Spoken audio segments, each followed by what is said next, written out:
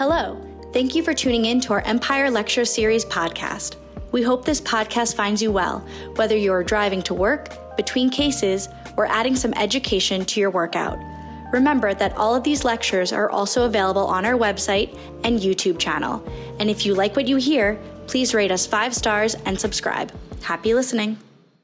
So we're delighted this morning to have Dr. Von Batavia with us. Dr. Von Batavia and I go back to residency. I still remember the good old days of us working together. He's phenomenal. He went on to pursue, from Columbia Urology residency, he went on to pursue a residency in pediatric urology at the Children's Hospital of Philadelphia. And he was so great that they decided to keep him there, where he runs a clinical practice and also maintains a laboratory doing basic science research as it pertains to pediatric urology. So welcome, Dr. Von Batavia. Thank you for coming back to New York and giving us a talk.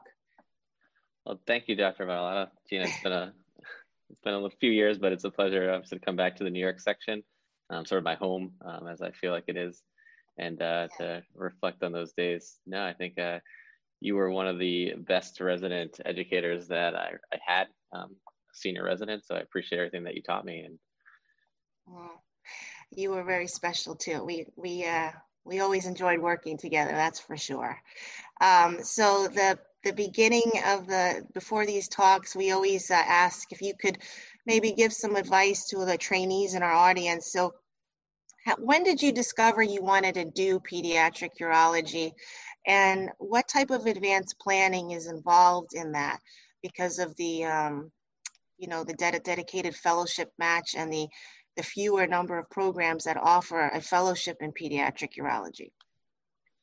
It's a great question. So I always was interested in pediatrics, and actually the reason I even got sort of turned into what pediatric urology was actually because of Sarah Lambert, who I know was one of your seniors as well. And she was a chief resident when I was a medical student at Columbia. And my very first rotation as a third year, we sat down in a room with Dr. McKiernan, and he sent me up to one of our satellite hospitals. And it was my first day. I was pretty nervous. And I remember getting off of the bus into this little satellite hospital and having to page her and just being sort of terrified of, what's this resident going to say? And she was just so friendly, so warm, just everything was teaching about her. And I just, she took me on right away, and it was an awesome experience. And I don't know if, necessarily just because it was such a great experience at the beginning that sort of tainted every other rotation I had, but I sort of always kept it in my mind. And as I rotated, I thought I was going to do pediatric cardiology for a while, but I just like the surgical aspect of things. So when I went into residency, I did sort of know that I wanted to do pediatrics. So I geared a lot of my research, even as a med student, in the pediatric field. Now, it doesn't mean that you have to be. There are somewhere between 25 and 30 programs a year that match 1 or 2 fellows. And so one of my colleagues, Jennifer Ahn, who's great, she didn't decide till very late, actually her third year, maybe in her fourth year actually, to go to PEDS, and she matched at a wonderful program. It was doing spectacular. So you don't need to decide right away. If you can, obviously it could benefit and help you in terms of where you focus your research. But if you just do good research and you show sort of that you have that drive early on, it doesn't really matter what the research is necessarily. We've had residents come out of different programs that rotate with us through CHOP who have decided fairly late, and they've all matched in great places. Yeah, so I think that's true. I mean, your experience with Dr. Lambert speaks to the importance of mentorship. I remember you were a convert. We stole you away from cardiology, which was your intended career when you originally rotated in urology. What advice would you give residents that may not have a children's hospital or may not have regular exposure to pediatric urology, or even a mentor in pediatric urology who are not sure whether they're interested in that field? How could they get some exposure? What would you suggest? So one thing to do would be to you can reach out to a place like CHOP. We have outside observers come all the time, especially med students, but residents as well. When I was a resident in my third year, so my research year, I actually took a week. It was a week of my vacation, but I took it and I went down to CHOP, and I actually rotated down there as a observer for an entire week, got to know the staff, got to see the cases, You can't scrub in usually in those situations, but you can at least observe and see how the team dynamics work and meet all the attendings, which is obviously a big plus, and ask questions and get involved. And then you can also get involved in research, even if you're not at that institution. Yeah, that's great advice. Thank you so much. I don't want to delay the beginning of your talk any further, so I'll invite you to get started. Thank you. Great. Well, thank you, Gina. So good morning, everyone. Thank you for joining me on this Tuesday morning here, post Memorial Day. Hope everyone's had a good weekend and stayed safe. It's a privilege to really be among these presenters of the Empire series. It's a great lecture series put together. So I want to thank the organizers for the opportunity to participate. Today, I'm going to talk about the evaluation and management of antenatal hydronephrosis. Dr. Tony Kernan, for those who've been participating in the COVID lecture series, will have seen that he gave a great talk on this topic as well. He presented a lot of the background information, which he was a part of these original studies. So it's great hearing from him, sort of how these studies developed and sort of the idea behind a lot of them. So that's some of the background from that I'm going to work off of. But he looked at, UTI risk and imaging as well. And so if you had a chance to see that one, I think it'll inform this presentation, and we'll take it a little bit further in terms of how the criteria and the categories and classifications were established. I have no disclosures. So the objectives of the talk today are to learn about the grading of antenatal and postnatal urinary tract dilation and to describe it in standardized terminology. We're also going to talk about the common etiologies for antenatal urinary tract dilation and understand the basic tenets of follow-up for antenatal hydronephrosis, as well as to recognize clinical situations that may require more urgent or immediate evaluation. So when Gina asked me to give this talk, she reminded me that I had given a talk back as a resident, and when we were both there at Columbia. And so I went back and found that talk, and this was one of the first slides that was part of that talk. Unfortunately, looking at that talk, about 50% of the slides were now incorrect, which I think happens with a lot of talks that you probably gave during residency 10 years out. And another 25 were just outdated. That's good and bad though, right? So that means that we have definitely improved. And so my goal here, sort of on the slide, was I was complaining or musing about the lack of terminology, standardization, no consensus on grading systems, and then the higher sort of subjectivity and poor inter-rater reliability of antenatal hydronephrosis in the diagnosed disease. And so my goal today is hopefully to show you that we've come decently far from there, but we still have ways to go. So in terms of fetal imaging, the most commonly used fetal imaging obviously is antenatal ultrasound, and the increasing use of this over the last decades has led to really the field of perinatal urology and the recognition that over 1 to 3% of all pregnancies have antenatal hydronephrosis, and this is one of the most common birth defects. Now, some people call it prenatal hydronephrosis. I'm going to use antenatal hydronephrosis throughout this talk just to be consistent. And one note just to remember is that fetal MRI has also kind of been used more and more over the last decades, and so this can be used in special situations where you're concerned about the anatomy, and you really want to see detail of that, and perhaps if you're going to perform any sort of prenatal intervention. This is just a picture of the kidney up here in a fetal imaging. So you have a cross section, and you can see that the renal parenchyma, and you see a little bit of this black in the middle here, which is the collecting system. And so we'll talk a little bit more about how that's graded. On a prenatal ultrasound of the kidneys, you can characterize obviously the number, size, location. If there's any duplications, you always want to look at the renal parenchyma, look at the echogenicity, which is how white or bright it is, and then any dilation. We're going to go through all this in more detail, so I'm not going to spend too much time right now. It is important to remember that you'll see normal medullary pyramids. These are basically graying areas within the kidney itself. And so as a resident, I remember always being very confused, especially by this picture. It looks like there's hydronephrosis there, all these black areas, but that's actually just normal pyramids. And so the more kidneys that you see, the more obvious this will become. Parenchymal echogenicity, so one quick comment on that is that when we look at how bright the kidneys are, we always want to compare it to the spleen or the liver, depending on which side.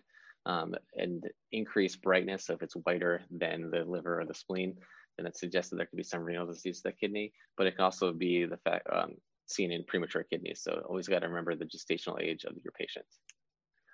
Renal cystic disease also can be seen in utero. Autosomal recessive polycystic kidney disease are light, bright, or echogenic kidneys. You actually can't see the cysts because they're so small in the ultrasound. And in a multicystic dysplastic kidney has large, grossly non-communicating macrocysts, such as in this picture here. Other things on the ultrasound that you're looking at are the ureter and the bladder. So as we talked, if anyone listened to the embryology lecture from last week as part of the COVID series, the bladder itself will start to cycle around 10 weeks. You'll see this in 50% of fetuses. And by 13 weeks, all fetuses, you should be able to see the bladder. The thickness of the bladder wall should really be 3 millimeters or less at this age. You can also notice any cystic structures like your urocele. You can have dilation of the posterior urethra, the keyhole sign, and then you also want to look around the kidney for any uranomas, which suggests sort of a pop-off mechanism if some obstruction is going on. Here's a dilated tortuous ureter and a fetal ultrasound, so you can see pretty good anatomy even on that ultrasound. Dilated ureter or hydroureter is best seen in a cross-sectional picture of the full bladder. And then an inability to see the bladder on repeat studies, especially after that 13-week period, is suggestive of bladder atrophy. A perirenal urinoma or collection around the kidney would suggest that there's an obstructive process, as we said, and this can be seen with severe posterior urethral valves or severe UPJ obstruction. So here's an image of a perirenal urinoma here. You can see it's outlined in the red, and then the parenchyma here, which is being squished by the urinoma. Occasionally, if these get super large, I've only seen one in my career so far that actually impinged on the lung and the lung development, and so needed to be drained. So something just to remember, and these can be gigantic, these uranomas. The other thing that we're looking at, obviously, on an ultrasound prenatally is the amniotic fluid level. So before 16 weeks, this is mostly the fluid is placental transient, but after that, it becomes more and more fetal urine. So by the end of the 20 to 22nd week, gestational age, the vast majority of amniotic fluid is fetal urine. This is important for lung development. Lack of any amniotic fluid, fetus is constantly drinking the amniotic fluid essentially, and it's going into the lung system, and that's letting it expand and the lungs to grow. So if there's any absence of any amniotic fluid or any fetal urine after that 20 to 22 week period, then you can have a pulmonary hypoplasia.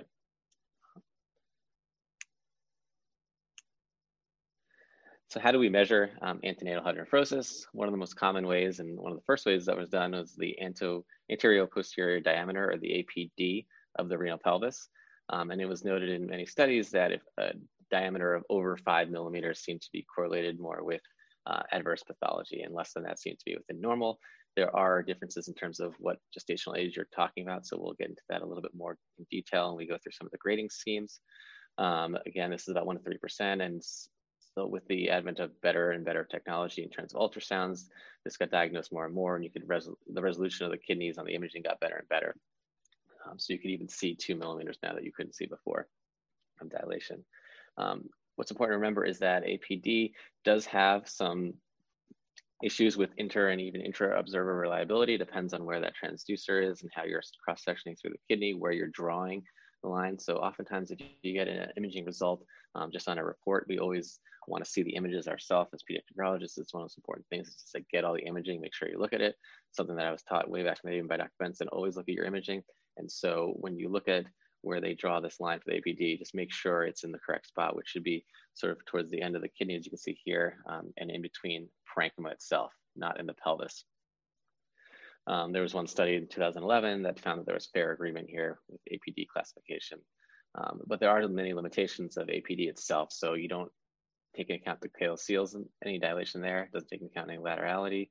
So if a bilateral dilation isn't any higher or less on APD grading. And APD, as well as any of these classification systems, can be affected by gestational age, hydration status of the mother, and bladder distension. So something always to think about is how full the bladder was at the time of the imaging of the kidney. If there's any discrepancy between one study and another study, look at that bladder. Oh, the bladder was much more full this study, so maybe that's why we're seeing a little more dilation up top. And as we'll show and look for some series, the risk of pathology does seem to increase with degree of dilation, except for vesicular ureteral reflux. So APD, I like to think of almost as like a PSA in terms of how we have to make a cutoff, right? So at some point you're going to make a level, and there's going to be a trade-off between true positives and false positives. In 2018, Zhang et al. Looked at 5 studies with over 1,100 patients, and they found that if you use a cutoff of 15 for an antenatal APD for predicting postnatal need for surgery, so the outcome there was surgery, this had a specificity of 0.81, sensitivity of 0.81, a specificity of 0.78, an odds ratio. So if you had an APD greater than 15 antenatally, your odds ratio of requiring surgery postnatal is 13 compared to those with less than 15 millimeters. And the area under the curve here was 0.85, which is decent, as you know from other ROC curves for PSA and prostate cancer. So based on these findings and other studies, and you can see down here, these are the studies that were used to create this table. They made cutoffs for the APD diameter. So calling them different degrees of severity: mild, moderate, and severe. So again, it depends on the trimester. As that kidney is growing, as the fetus is growing, you can have larger dilation of the system and not be as concerned. So for the second trimester, 4 to 7 is considered mild. So less than 4 is normal. In the moderate range is 7 to 10, and greater than 10 would be severe. In the third trimester, we tend to use a 10 or less for mild, 10 to 15 for moderate, and greater than 15 for severe. Now, severity here, this is actually the incidence of finding those. So mild is the majority, the vast majority of these cases, almost up to 80%, or in some series even 88%. Moderate is somewhere in the quarter range, probably 25%, and then severe ranging from 1 to 13, depending on the series you're in. So again, progression. This is out of a meta-analysis that was done by Rich Lee from Boston Children's Hospital, published in 2006 in pediatrics. They looked at 17 studies and over 1,300 patients to try to find predictors of postnatal outcome based on antenatal hydronephrosis. Here, they broke it down to 5 different degrees of severity for APD. But needless to say, in the mild group, again, here, it was about 12% had any sort of pathology. So this is looking at who eventually had a postnatal diagnosis. So only 12% of those with mild dilation, 45% of those with moderate, and over 80% of those with severe. So as your dilation gets worse, your pathology, any pathology, will increase. What's interesting is that UPJ, as expected, increases from 5% up to 55% in the severe cases. Same with that posterior urethral valve there, but for vesicular reflux, it remains sort of constant across the board. So 4 to 5% there, to 10% at mild, moderate, down to 80% at severe. So there's no correlation between VUR and a degree of hydronephrosis. So what are the possible etiologies? You saw them in that table there, but this was also from a publication in 2010 from the same group. Actually, it was a collaboration, and it was from Society for Fetal Urology. It's their first consensus statement. And the majority of the cases in their meta-analysis or their systemic review of papers from 1993 to 2009 found that, again, the vast majority were transient hydronephrosis, meaning that it would just either stay the same or go away on its own without having any underlying diagnosis or pathology. UPJ was the most common cause of any pathological diagnosis. This was in the 10 to 30% range, followed by vesicular reflux, and then UVJ obstruction or megaurethra was about 5% to 10. Multicystic dysplastic kidneys in the 5% range, and then 2% or less for valves or urethral atresia, ureterocele, ectopic ureter, and so on down below. So we talked a little about the majority of these cases being transient or spontaneous resolution. And so one study in 2008 looked at children with APD less than 6 millimeters in the second trimester or less than 8 in the third, and found that over 80% of them resolved spontaneously after birth. In 1990, Phil Ramsey and his colleagues followed patients with what seemed to be UPJ-like obstruction hydronephrosis. And they followed these patients if they had a renal function that was at least 40%, split renal function 40% or more on that kidney, and they followed them conservatively. By 6 years, they had only operated on 23% of those children, and the average age at operation was actually 3 years, so a lot of them they could wait on. And what they found was that in any patient who had an APD that was less than 12 millimeters, none of them required surgical intervention. What we also have seen from studies is that if you have resolution or improvement of your antenatal hydronephrosis from the second to the third trimester, that's always a good sign. So that rarely is associated with any significant pathology. Not 100% again, because if the mother is dehydrated at the time of the second study or other factors are in play, you may not see the dilation being as severe, but the majority of the time, if the improvement or resolution, especially over time during the gestation, is a good sign. The opposite side of that coin, though, is that if there is increase in the degree of antenatal hydronephrosis between the second and third trimester, that does suggest there's a higher risk for postnatal urinary tract anomalies. And this is just a a group of studies that all looked at resolution rates of hydronephrosis based on a third trimester scan or after birth, depending on the different cutoffs here for APD. And you can see that even in cases where your APD was up to 10 milliliters, you had at least a 60% chance or so of resolution postnatally. So here again, about 50 to 60%. Some of these are more severe than just less than 4 or 5 millimeters. It's important to remember, and this is a direct quote just out of Campbell Walsh Wien, urology, the Bible for urology, is that regardless of the degree or the severity of the finding, after any natal detection of urinary tract anomalies, a thorough fetal survey must be conducted. Now, oftentimes these ultrasounds are being done as anatomy scans, so you're having a full fetal survey at the time, but always remember to think about any possible other factors or other systems of the body being affected. And if you're ever considering intervention or there's a major anomaly found and discovered, consider an amniocentesis and a karyotype, which actually are pretty easily done now with just blood tests.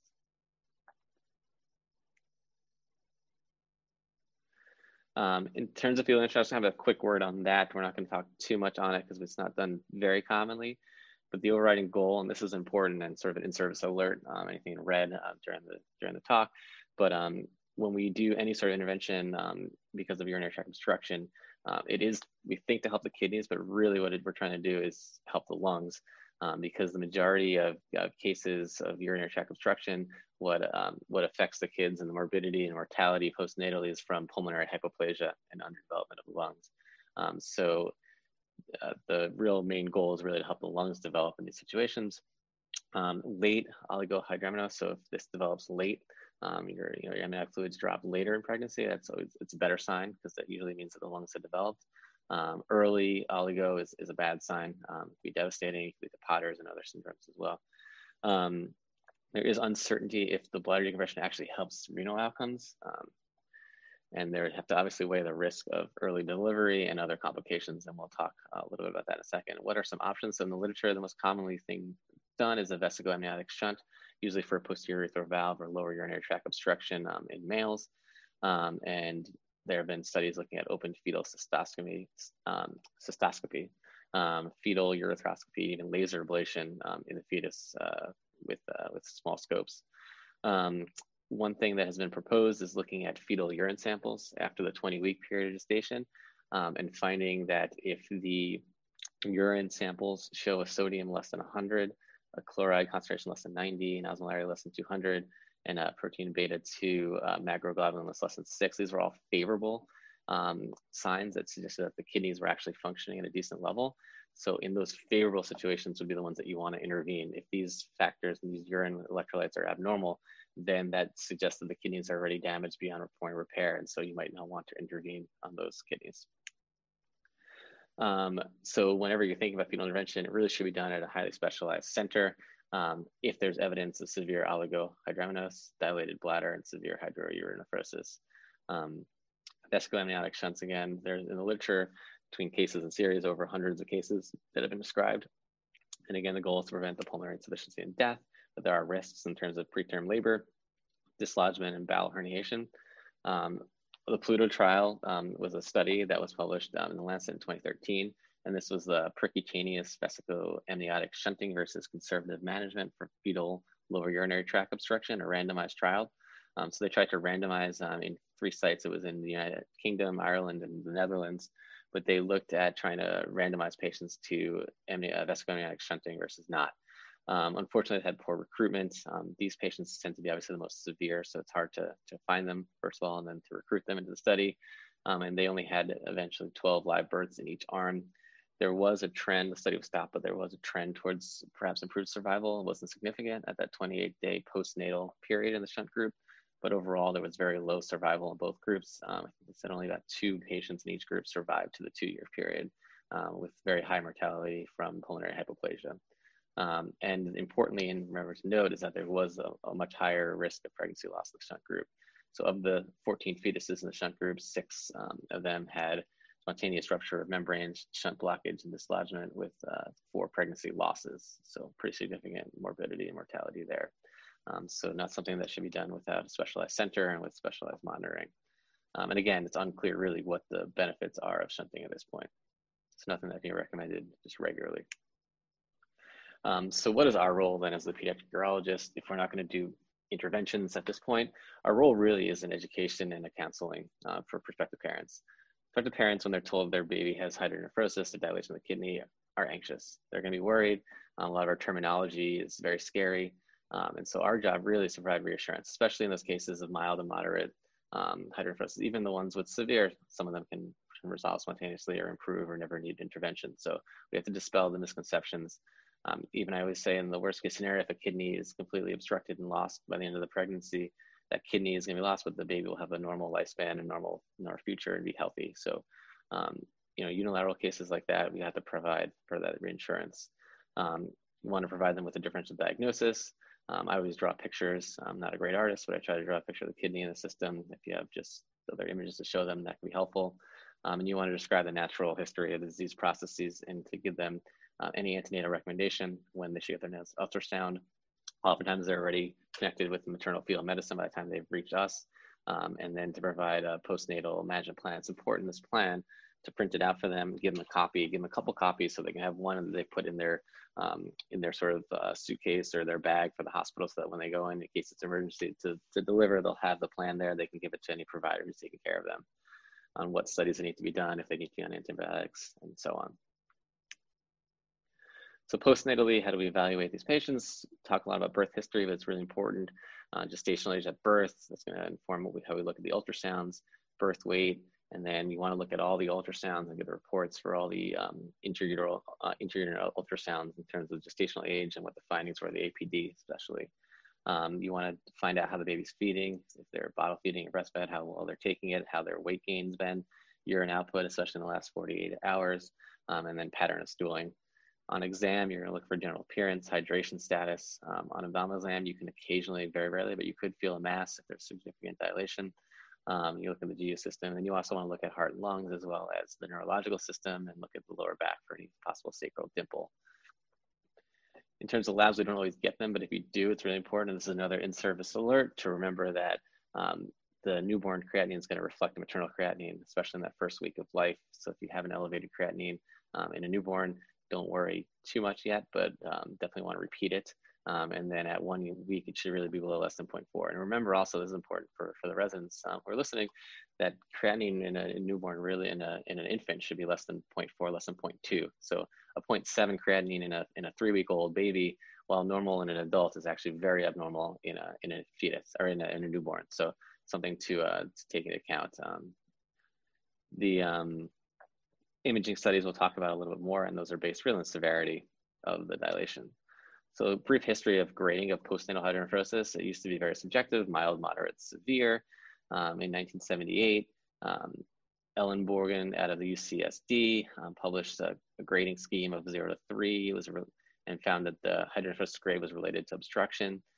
Then 10 years later, in 1988, the Society for Fetal Urology was founded, really with the intention of standardizing the methods for grading ultrasounds and nucleotides or any radionuclide exams for prenatal hydronephrosis.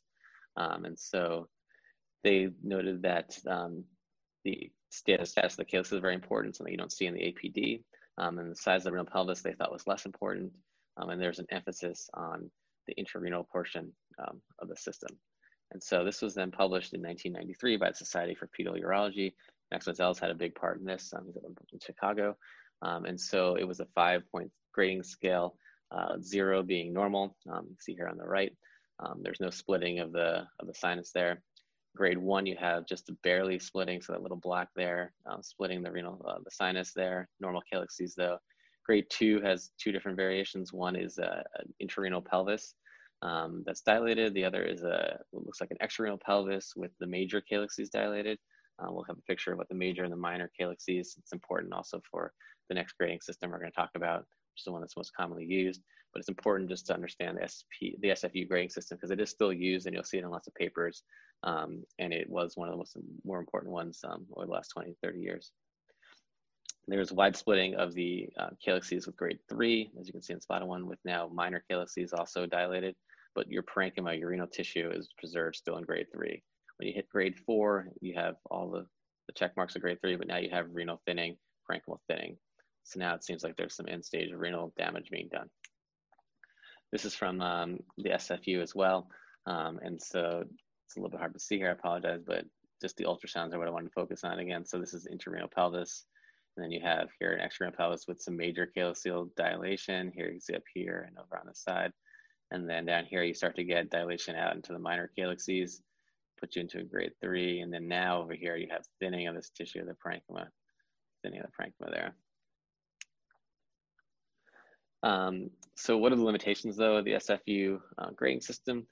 There's no mention of the actual APD. The ureter and the bladder status are not incorporated. So it's just looking at the pelvis, really the calyces and the tissue of the kidney itself. And there's questionable intra-observer agreement.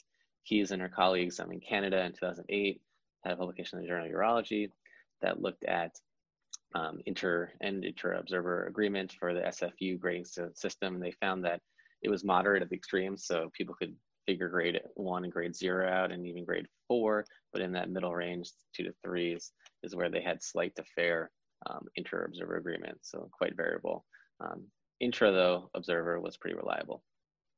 A more recent publication by Caleb Nelson from Boston Children's Hospital looked at this as well and found that there was only fair inter-observer agreement on the ultimate or final SFU grading classification, and intra-observer was only just moderate as well.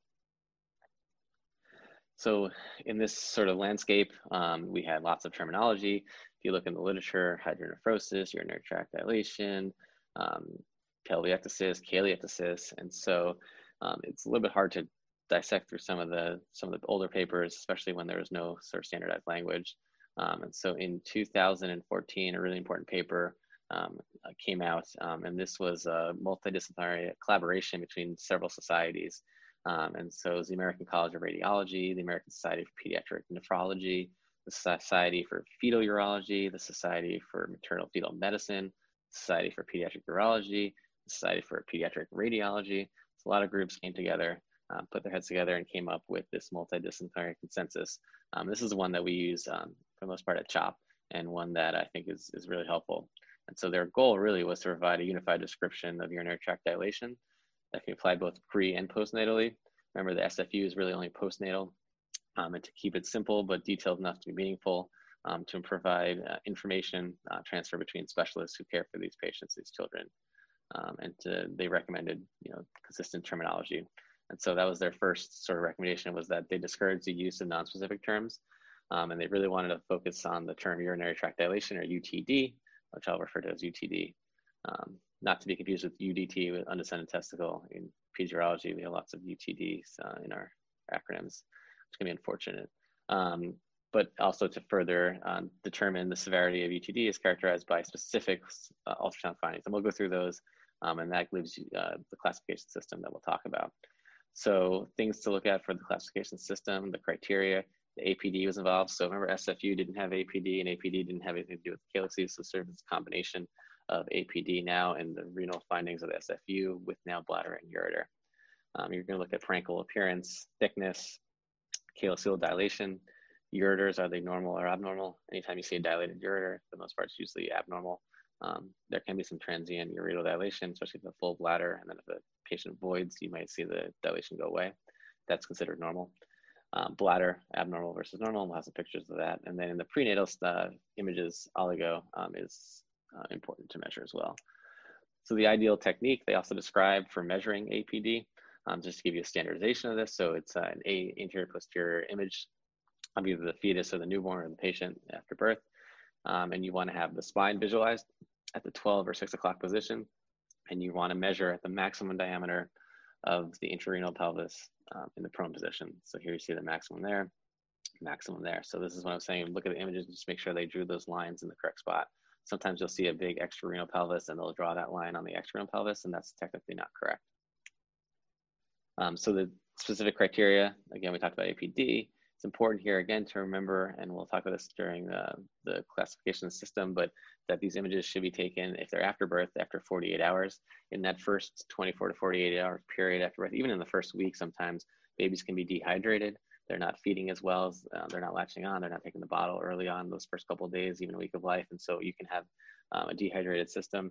And so in dehydration system, the kidneys won't be making as much urine. You may not see dilation that's there just because the system's not being stressed. So you can be falsely sort of reassured with a more normal looking ultrasound early on in that 48-hour window. So we tend to try to wait till after 48 hours. And normal, again, is less than 10. We'll talk about that in a second. Calyceal dilation. So central calyceal dilation is the major calyces being dilated, and peripheral is now that you've moved out into the minor calyces. It's important, again, to note the status of the bladder and that these are prone images. So here's just a good image of this. And some of these images I borrowed from our radiology department, so I just want to thank them, as well as one of my colleagues, Dr. Colin. But these are just a great slide looking at that central calyx here, and then the peripheral or the minor calyx going out. So when you see central calyx, you're talking about that major calyx. You don't see that going out into these minor calyxes, and then peripheral is out into the minor calyxes. In terms of parenchymal thickness, it's a little bit subjective, obviously, but we term it either normal or abnormal. And then appearance, you're going to look for echogenicity. We talked about that already. Cortical medullary differentiation, any cysts that could be present. And this is really just a binary, it's abnormal or normal in terms of the grading scheme. Ureteral abnormalities, so a dilated ureter, normal or abnormal. Bladder abnormalities in the bladder, we're looking for thickness of the bladder wall. It should be less than 3 millimeters really in prenatal period, and then 3 to 5 postnatally. You can look for ureterocele, which is what's shown in this image, this thin round circle here is a ureterocele. Posterior urethral dilation, so-called keyhole sign, can be seen sometimes as well in the bladder. And again, whatever the finding is here, it just counts as abnormal if you find anything. So the first thing they had to do is then they had to define in the consensus statement what normal was. And so again, it depends a little bit on your timing. So at that second trimester, less than 4 millimeters of the APD they considered normal, and you had to have everything else normal. So parenchyma, calyceals, ureter, bladder, everything else to be normal. After 28 weeks in the third trimester, less than 7 was considered normal. And then after birth, less than 10 millimeters considered normal. Everything else, again, being normal. Prenatally, they broke it down into 2 risk groups. Your low risk group is the child, again, with either 4 to 7 in the second trimester or 7 to 10 millimeter dilation, and just central calyceal dilation, but no peripheral. At the higher risk, which is sort of a combination of moderate and severe, the A2 to 3, A here stands for antenatal. You have either greater than 7, greater than 10, depending on your timing, as well as any other peripheral dilation or kidney or bladder or ureter abnormality. So what to do in those situations, they recommended that for those low risk groups, you get 1 additional ultrasound at some point after 32 weeks just to check progression. And then after birth, get 1 within that first month of life, and then 1 somewhere between 1 and 6 months, depending on the findings. For the higher risk group, they recommended getting another repeat antenatal imaging somewhere between 4 and 6 weeks after the one that you have, and then at birth to get 1 sometime after the 48-hour period within the first month. We tend to get them a little bit sooner if they're on the more severe A3 side, and then consult a urologist and specialist as well. Postnatally, and this is important, so this is what I think, hopefully if you sort of zoning out a little bit, just listen to these next few slides. So this is should be our universal language. And so if you guys aren't using this in your programs, then you maybe ask your urologist or whoever you're working with just to start using this terminology. I think it's really helpful for us just to sort of be able to communicate the type of patients that we're looking at. And so the UTD P1, so postnatal 1, I like to think of these, it's a P1, 2, and 3 scale. I start with the pelvis and the central calyces. So here your diameter of the APD is going to be between 10 and 15, but you can allow central calyxes. So really it's a pelvis dilation between 10 and 15, and then you have central calyxes. So you're starting sort of in the center there. That's low risk. If now you've extended it into the peripheral calyxes, so 1 step higher towards the renal parenchyma or down into the ureters, you're now in a P2. So we start from the center. Now if we go 1 step in both directions, we're at ureter or peripheral calyxes, and that's a P2, intermediate risk. And now if you go even further, so now if either you're 15 millimeters or greater, or you have parenchymal changes, so parenchymal thinness or echogenicity or any sort of cyst in the parenchyma that's abnormal, or now from the ureter, you go down to the bladder, that's a P3. So bladder abnormality, tissue parenchymal abnormality, P3. So if you start sort of the center and work your way both directions, that gives you the scale of P1, P2, P3. And these are important. You'll read these on the imaging reports, but it's really important to look at the images yourself. Not all P2s, not all P3s are the same. So this was the final table in that consensus statement, looking at what to do for these patients. These ranges sort of were wide, 1 to 3 for an ultrasound, no antibiotics, no BCG for those low-grade P1s. The P2s, an ultrasound between 1 to 3, and then discretion of your urologist for BCG or antibiotics. And then for the more severe follow-up at 1 month with recommendations for BCG and antibiotics. These recommendations are a little bit sort of on that, again, ambiguous scale. So I think a lot of institutions have sort of implemented their own protocols or pathways. But again, if we talk at least about the P1, 2, 3 scale on that level, it's better. Now, how well does this do compared to the SFU, that paper that we had mentioned a little earlier by Caleb Nelson from Boston Children's Hospital? What they did was they looked at 7 readers, 4 radiologists, and 3 urologists at 4 institutions. They didn't have any standardized education or training across these institutions, and they looked at 243 neonatal ultrasounds at a mean age of about 28 days of birth. And they looked at the entire image sets, which is important. A lot of the studies previous to this had seen 1 or 3 images only for each kidney.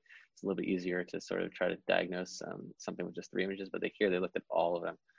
And so they found that agreement on overall UTD risk was better than that for SFU. So it is a little bit better, but it still was only fair to moderate for most of the variables. And the hardest ones really were bladder and the calyceal dilation, which you'd expect calyceal dilation to be one of the more difficult ones, a little more subjective. So this suggests that maybe there needs to be more educational tools to help. In terms of how well this is disseminated across the usage, Susan and Pierce did a study actually about a month ago, came out in April of Journal of Pediatric Urology, and they tried to look at which sort of terminology and grading schemes were used in recent publications. They looked from May 2017 to May 2019 over a 2-year period, looked at 197 manuscripts. They found that 20% or more didn't actually characterize hydronephrosis at all, so they didn't use any scheme, any grading scale. SFU grading was still used by 37%, so the majority that did use one used that. APD measurements only were used in about 30% of publications, and then the UDT classification, which I would suppose is probably the best one we have right now, was only used in 5% of publications, so not used as commonly as we would have hoped for since publication came out in 2014. But they recommend better outreach and educational outreach to especially to other specialties. So not all these publications were pediatric urology, some of them are radiology and other maternal fetal medicine as well. So just sort of try to disseminate this information to others. At CHOP, we use the UTD with a little bit of variation in terms of the follow-up protocol, and this was developed by one of our fellows, Joan Coe, who's now in Los Angeles, and then one of my colleagues, Dr. Dana Weiss, who did a fantastic job putting together this pathway. And so this is the website. You can go to it, anyone can access it and take a look at it. The recommendations for pre-note presentation in that low risk group, if you're unilateral or bilateral less than 7 millimeters, they recommend getting an ultrasound. We recommend getting ultrasound 2 to 4 weeks postnatally, and then no antibiotics or VCG needed. If you're unilateral 7 to 10 millimeters, so a little bit more increased risk there, we recommend ultrasound again at 2 weeks.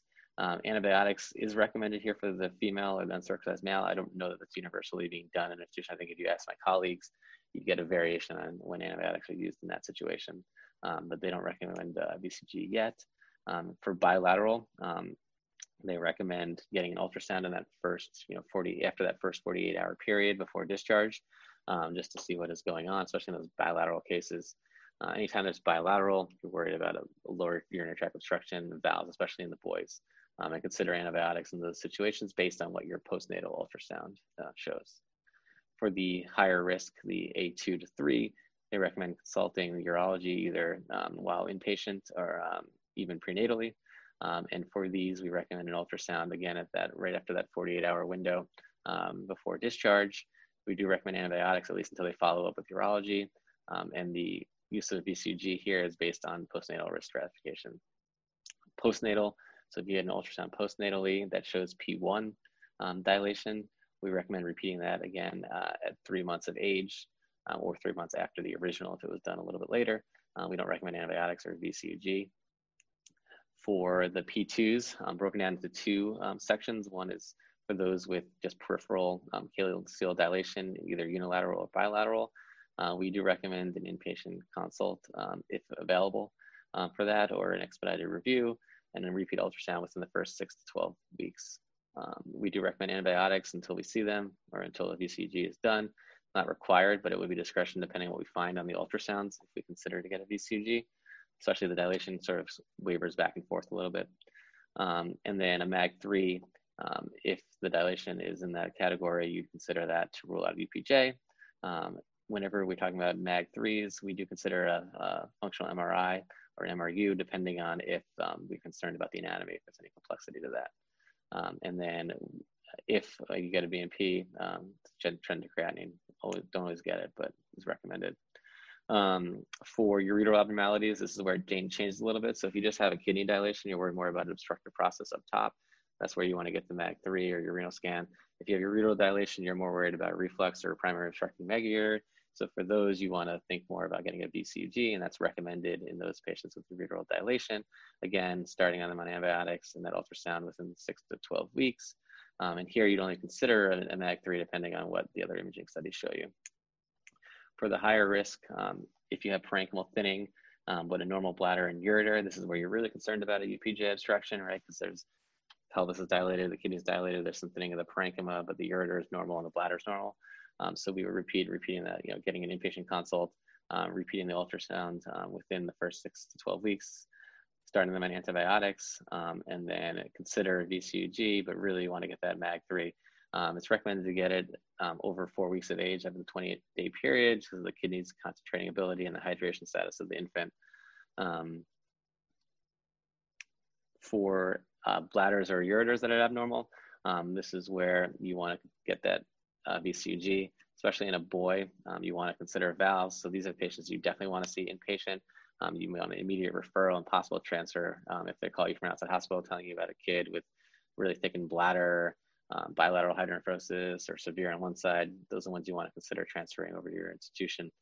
Repeating that, if everything is normal in that workup, you can repeat the ultrasound in about a month, but you're going to get a VCG. Consider getting a MAG3 depending on what the findings are. And those are the ones you definitely are going to want to get a creatinine on and trend it. So the voiding cystogram, urethrogram or VCG, how do we get that? It's important to remember it's gravity filled. So you want to hold the contrast at about 25 to 30 centimeters of a bladder level and let it diffuse in with gravity. You want to note the total volume infused and the timing of reflux, if any. So if reflux happens early on, usually has less spontaneous resolution than if it occurs very late or in voiding phase. You want to get a urethral view in those voids with the catheter removed, very important. And then cyclic VCGs are better than just a single VCG. So doing a couple cycles while they're in there. There's about a 15% false negative rate per cycle. And so you can actually miss reflux in up to 40, 50% in this one study here, even severe grade 3, 4, 5 reflux in a quarter of them. At CHOP, we've been doing more contrast enhanced voiding urosonography or CVIS. And this is widely used actually more outside the United States than in the United States, but it's actually more sensitive to traditional VCG, and it avoids ionizing radiation. It takes a little getting used to. So in the initial go, it's hard sometimes because you don't get the images right away, and it's hard to know which series to go through versus getting your VCG normally. You can see right away when you're talking to the patient. So this does require sometimes calling down to the radiologist, going down there yourself and looking at the images with them, which can take time in a busy clinic. So, but again, it does avoid radiation. And this is it's a microbubble. Opticin is what we use, and you can see here that it shows up right here. Indications in my practice really for VCG for antihydro are any P2s, so your UTD P2 with ureteral dilation, P3 with any ureteral bladder abnormality. You want to worry about ureteral seals, bladder obstructions, or refluxing megaureter. If I have bilateral grade 2 or 3 in a male, I want to get them. And then if there's any future febrile UTI, so if you decide to manage somebody conservatively and they get a febrile UTI on follow-up, then you want to consider getting a VCG in those patients. The MAG3 Lasix renal scan is a well-tempered scan, has 3 key elements: hydration, so you want to make sure that the baby's hydrated. Some people start fluids beforehand, really to make sure that you're getting the system to make urine. Bladder drainage is also key, so you want to make sure there's a urethral catheter in the drainage curves. If you see the bladder just go straight up, and it never drains again, then that's concerning that there was no urethral catheter. And so that can lead to false positives. Timing a diuretic is also important. You want to make sure that the Lasix is given at peak renograms, so when the collecting system is maximally filled and dilated. In here, there's different cutoffs and different people use different criteria. Oftentimes, if the differential function is less than 40%, we get more worried. If it's greater than that, we don't necessarily need to jump to do anything. If it's less than 40%, we do tend to get more worried. And the half-lives there are what's sort of traditionally been told, less than 15, 20, greater than 20. We don't tend to go by just a raw number there. We look at the curves themselves, and even if there's a down trend, but it takes longer than that 20-minute period, as long as it's coming down, we tend to observe them still. So MR urogram, how is that helpful? So this is a patient of mine that was 2 months old, had a history of antenatal postnatal urinary tract dilation, grade 2, had ureteral dilation, had a whole host of other syndromes, cleft palate, this Apert syndrome. And these are the ultrasounds at around that 2-month age period. So there's some left to upper urinary tract dilation there, maybe some peripheral calyces, definitely central calyceal dilation. Parenchyma's intact though. And here you see down below what it looked like there was a duplicated system. So almost like 2 ureters down here dilated. This is your bladder. And you see these 2 tubular structures there where the left ureter should be. The VCG was negative at that time, and we kept him on prophylaxis. He was then admitted to the hospital with urosepsis, unfortunately, ended up recovering, doing very well. But because of that, we were concerned that possibly he had an ectopic or duplicate system on that side. So we ended up getting a MR urogram. In the less than 6-month period, you can actually get these with a feed swaddle technique, so they don't even need anesthesia. Oftentimes, older than that, you have to give anesthesia, but at CHOP, we've been doing these now with just feeding and then swaddling the babies and getting one with them without anesthesia or sedation, which is really great and helpful. But you can see here that the ureter dilated comes down and then it comes up again, and then it goes down into the bladder in a normal location. So it actually was a normal orthotopic ureter, just very tortuous and dilated. Right here is your differential function. The padlock function here was pretty much similar between the two, a little higher on the left, probably with an error, but 48 to 51%. So there's a patient we ended up just watching. He's now 17 months old. He's doing well. He's still on antibiotic prophylaxis, but he's had no additional UTIs. And this is a repeat ultrasound every 6 months. This is the most recent one, a year after that other study. And you can see the ureteral dilation here is much less than it was. So oftentimes these can get better over time. So I get MRU if I'm concerned again about abnormal anatomy, especially an ectopic or a duplicated system. A DMSA scan used less commonly. It used to be used to rule out sort of multicystic dysplastic kidneys. We don't tend to do that anymore. If you can't find a kidney, again, you wouldn't necessarily just get a DMSA scan. Usually you get this if there's reflux, pyelonephritis, or you're concerned for scarring. One quick word on circumcision in the neonatal period. It does protect against urinary tract infection in boys. This has been well studied. It reduces the risk of UTI, especially in that first year of life, by about 10-fold. Here was a meta-analysis by Morris and Wiswell. Wiswell did one of the first studies in pediatrics on circumcision. And what you can see is looking at these 22 studies that the risk ratio for UTI in the uncircumcised boy was about 10 in that first year of life, even 6 up to 16 years, and then even 3 greater than 16. So, in a patient who has very severe urinary tract dilation, I have a discussion with the family. You never say we're going to circumcise your child, but you recommend it based on these findings and on what the imaging and what the urinary tract dilation looks like. So ultimately a decision that's made by the parents. Antibiotic prophylaxis, and this was, looked at extensively in Dr. Herndon's lecture. And so I'm not gonna spend too much time on it, but basically the key points here, these are 2 studies. One of his fellows, Rebecca Z, did some great papers with him, Dr. Herndon. And so in 2016, they looked at an FSU registry, and they found that there was risk factors were female, gender, male uncircumcised, and a higher grade of urinary tract dilation than males with antenatal hydro for UTI at about 12 months of age. Then a paper out of Canada, Louis Braga in 2015, looked at 334 patients with antenatal hydronephrosis. They looked at SFU grade. 20% developed a febrile UTI at the mean age of 4 months. And here the risk factors were, again, female, uncircumcised, ureteral dilation, reflux.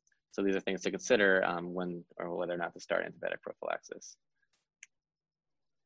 So RINs are reasonable, considered based on the report. So if there's a patient that you can't see the imaging and you have just a report and you're not sure, it's probably safer just to start it, and so you can see them in a couple of weeks or a month and then get a repeat imaging. Females with UTD grade 2 or higher seem to be at higher risk, so those are the ones that I would consider it in. And then uncircumcised males.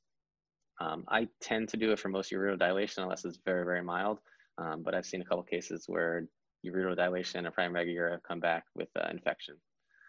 And then for bilateral systems, some people will use it routinely, and then VUR is a whole nother talk that's going to take an hour, so we won't get into that details. Specific diagnosis, as we talked a little bit again about this, UPJ is dilation of the renal pelvis, often with calyxes without uretrodilation, and it does increase severity with the severity of the antenatal hydro. There is no evidence really for early intervention unless there's a giant ureterosil from a pop-off that's compressing the lungs or anything of that nature, but very, very rare. You know, in neonates and newborns, the most common is intrinsic obstruction. This is also a sort of in-service type testable question.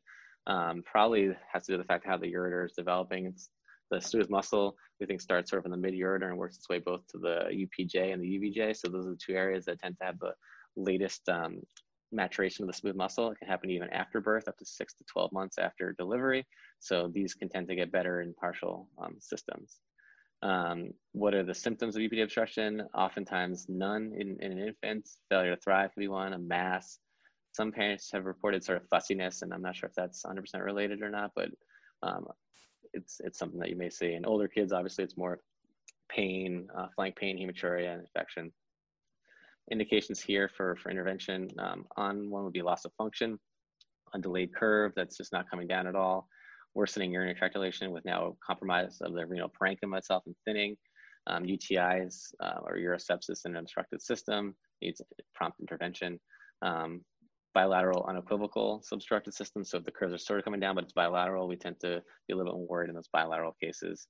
Only 1/3 of UPJ obstructions will require surgery, interestingly enough. And so we do observe a lot of these, and a lot of them will get better, especially if the split function is greater than 40% and the drainage curve does come down a little bit. And intervention is a dismembered pyeloplastic postpartum, whether open or robotic. So this is a girl who had 2 months of age, an RBUS that showed some parenchymal thinning there, so a P3 system. I got a MAG3 on her, and it showed in yellow here is so what blue is the right kidney and left, yellow is the left, and you can see that once the kidney was drained here, the urine actually shot down, and there's a decent drainage curve. Now it's probably over 20 minutes, but we still watch this because down here you can see that the split function was pretty even, 51-49. I repeated the ultrasounds at 6 and 12 months. We did not put her on prophylaxis, and this is her kidney at 12 months of age on that left side, so resolution. Running a little bit at a time, uretrodilation, hydroureter, you want to consider these diagnoses: primary megaureter, ureterocele, reflux, bladder obstruction. We talked a lot about valves. Megagureters are pretty common. Those tend to also resolve in the first 6 to 12 month period, so don't need immediate intervention. There are 4 types of megagureter: obstructing and non-refluxing, non-obstructing, refluxing, non-obstructing, non-refluxing, and then obstructing and refluxing. So ureteroceles look like this. Again, that thin on a BCG, you do see sort of like this hypoleucent area. It tends to be the uretero. They can actually go away with filling as it everts. Multicyclic kidneys, we talked a little about this, but this is something you can find. These we tend to just observe over time. The majority of them will involute. Very rare to have significant reflux or hypertension later in life, so we tend not to just take these out. 30 years ago, they would just take out any MCDK. Now we tend to watch them and wait. And reflux we won't get into too much, but is another diagnosis to remember. And then we talked again about posterior urethral valves. Again, think about it with thick-walled bladder. This is the keyhole sign, looks like a skeleton key. This is the dilated posterior urethral here, and this is the bladder thick-walled. So in conclusion, urinary tract dilation system is used for antenatal postnatal hydronephrosis as a standardized platform to communicate. 1 to 3% of all pregnancies will have antenatal UTT. Majority will resolve spontaneously or be transient. Follow-up depends on the severity of the UTD risk classification, with some personalization for individual as well. And any concern for valves, lower urinary tract obstruction, bilateral upper tract obstruction, or urosepsis requires urgent evaluation.